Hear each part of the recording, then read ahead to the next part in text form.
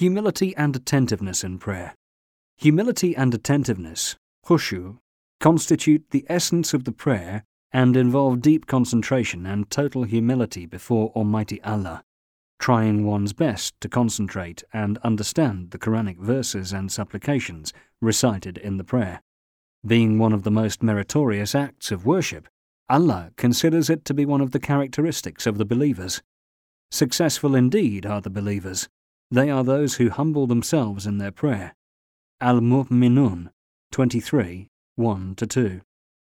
Those who observe khushu in their prayer taste the success of worship and faith. Hence the Prophet's saying, "The prayer is the source of my greatest joy." Sunan an-Nasa'i 3940.